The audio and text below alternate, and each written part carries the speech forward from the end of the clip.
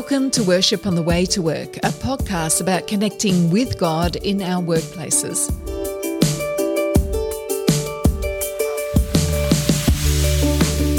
My name is Cara Martin. I'm a lecturer, speaker and author of the Workship books. And my name is Stephen Field, Senior Pastor of Canterbury Baptist Church in Melbourne, Australia. Whatever work you do, whatever work means to you, let's take this moment to remind ourselves that God is with us. We are here to worship God, the God who is revealed to us in Jesus and the God who has sent His Holy Spirit to us so the life of God might flow from us. We start this day humbly, acknowledging that our thoughts, words and actions have not always been a true reflection of the light and life of God in our workplaces. And we start this day with hope, because God's mercy is new every morning and God promises us grace for each new day.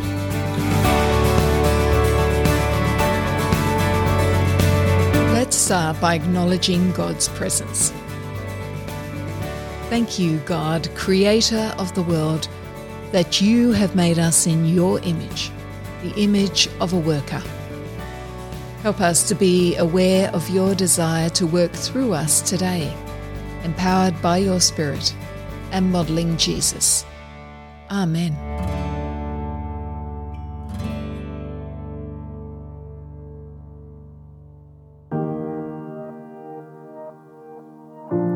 Today, as we prepare to start our working week, let's hear the words of Psalm 19, verses 1 to 6. The heavens declare the glory of God, the skies proclaim the work of His hands. Day after day they pour forth speech, night after night they reveal knowledge. They have no speech, they use no words, no sound is heard from them. Yet their voice goes out into all the earth, their words to the ends of the world. In the heavens, God has pitched a tent for the sun. It is like a bridegroom coming out of his chamber, like a champion rejoicing to run his course. It rises at one end of the heavens and makes its circuit to the other. Nothing is deprived of its warmth.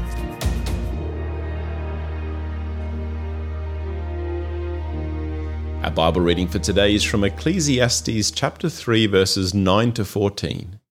Where the wise teacher talks about our work and God's purposes. Hear the word of the Lord. What do workers gain from their toil? I have seen the burden God has laid on the human race. He has made everything beautiful in its time.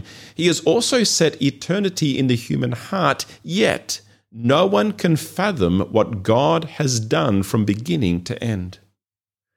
I know that there is nothing better for people than to be happy and to do good while they live, that each of them may eat and drink and find satisfaction in all their toil.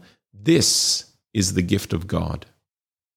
I know that everything God does will endure forever. Nothing can be added to it and nothing taken from it. A wise man once told me that God grabs our attention in two ways, through suffering and through beauty. There is much written about God's voice being heard in suffering, but I have heard less about the call of God through beauty. Through the centuries, Christians have been at the forefront of meeting the challenges and causes of suffering in all its forms to all sorts of peoples. In the Middle Ages and into the Renaissance, we saw Christians at the forefront of the arts and architecture. However, it feels like that movement has lessened. Our appreciation of the aesthetic as people of faith has failed to maintain its theological foundation. We may feel embarrassed at the excesses of beauty or concerned about its expense, or worried that a focus on that might distract us from God. My friend Imogen sees beauty and loves beautiful things, and she uses this gift in many ways, including in the workplace. I asked her how she mingles beauty and work, and she wrote the following reflection. I gravitate towards beauty. I seem to be irresistibly attracted to beautiful things. When I find beauty, I want to surround myself with it, wrap myself in it, and wallow gloriously in whatever that particular thing is. I tend to appropriate beauty, and I love it so much that it spills over to embed itself into all facets of my life. I've never thought about consciously creating beauty at work. I just selfishly invest in curating my own micro-environment, and people seem to be drawn to that. Maybe as human beings we're drawn to passion, to extra effort, to things that hint at others' hidden depths.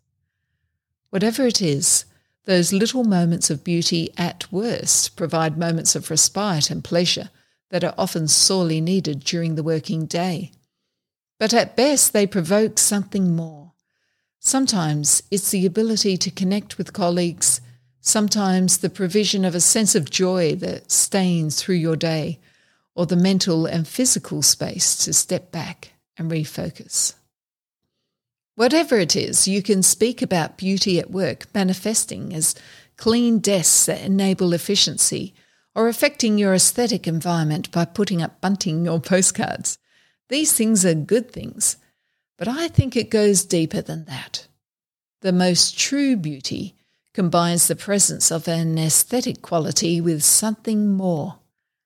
It's up to you to figure out what that more is. I'd start by asking the Father. Most of us know the impact nature has on us spiritually as we behold God's creation in all its beauty. Certainly the psalmist saw a direct connection between what was pleasing to the eye and giving glory to God. Psalm 19:1 says, "The heavens declare the glory of God, the skies proclaim the work of his hands. The voice of the Lord is over the waters, the God of glory thunders, the Lord thunders over the mighty waters." Psalm 29:2 says, "Ascribe to the Lord the glory due his name. Worship the Lord in the splendour of his holiness." And Psalm 139 verse 14 says, "I praise you because I am fearfully and wonderfully made. Your works are wonderful. I know that full well." Just search the internet for images of nature, and you will see how prominently the beauty around us touches the minds and hearts of all people, not just believers. Indeed, Paul suggests that God made us that way, that the beauty and wonder of God's creation would be the way he reveals himself. As Romans 1:20 says, "For since the creation of the world, God's invisible qualities, his eternal power and divine nature, have been clearly seen, being understood from what has been made, so that people are without excuse." You can find beauty in your workplace. Let's come to God in prayer. Wherever you are in this moment, whether on public transport or in your car or at your workplace, quiet your mind and focus your heart. And let's pray. You can find beauty in your workplace. Is your workplace a beautiful place? Why or why not? Now look a bit deeper. Where can you find beauty in your workplace? Share your thoughts with God.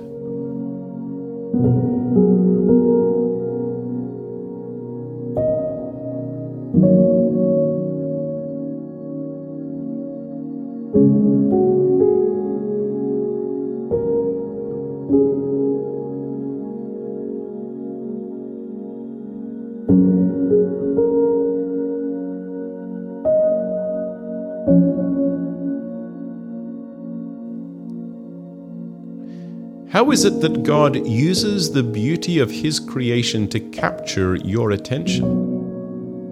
And how is it that you can bring that sense of beauty into your workplace? We're not suggesting you plant a tree or bring a pot plant, although that might be appropriate for your work. But consider the kind of beauty that lifts your heart, and consider how you can help people in your workplace experience beauty like that.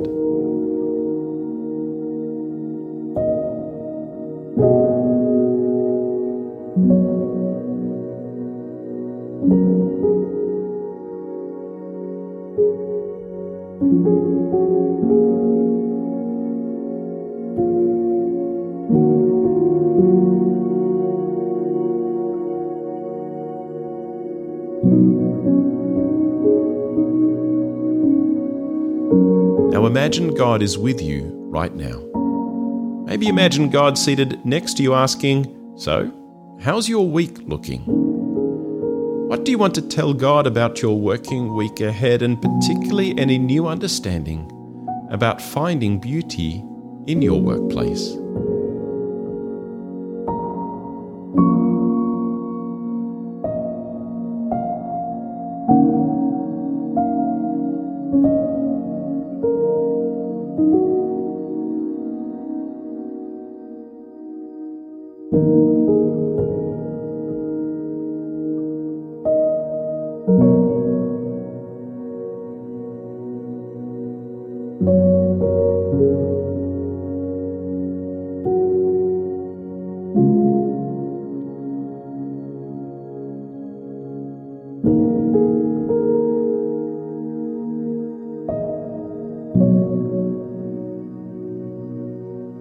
God of beauty, we are amazed by your awesome creation. Lord, our Lord, how majestic is your name in all the earth. You have set your glory in the heavens. Through the praise of children and infants, you have established a stronghold against your enemies to silence the foe and the avenger. When I consider your heavens, the work of your fingers, the moon and the stars which you have set in place, what is mankind that you are mindful of them? Human beings that you care for them. So help us to see your beauty inscribed around us. Help us to address things that are chaotic, ugly, or defective. Help us to delight in making things more beautiful and drawing people's attention to you. Amen.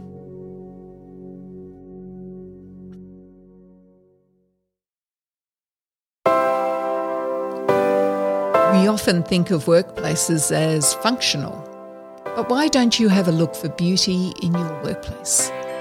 What is beautiful and how can you accentuate it? You may also come across things that are ugly or chaotic. How can you restore beauty? One time I was speaking at a conference and challenging the audience to name specific ways they could live out their faith in the workplace. One PhD student said the simplest thing she could do was to clean up the demountable used by the doctoral students at her university. That simple act certainly got everyone's attention. We have heard the word of the Lord. We have been reminded that you can find beauty in your workplace. We have come before God in prayer, bringing ourselves and our workplaces before Him. So now it's time to go to work.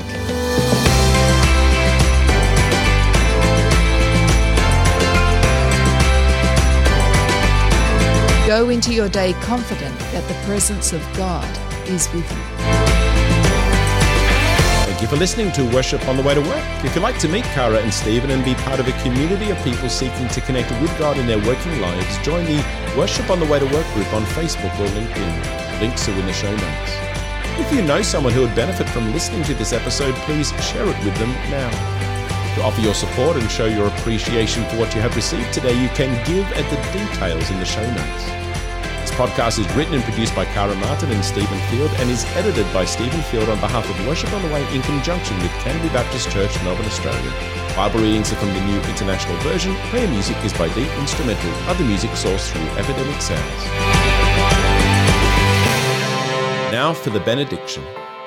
As you enter your working day, may the light and the life of God's Spirit dwell richly with you. May He guide you through this day, protect you from all that might bring you harm, and may you know God's peace.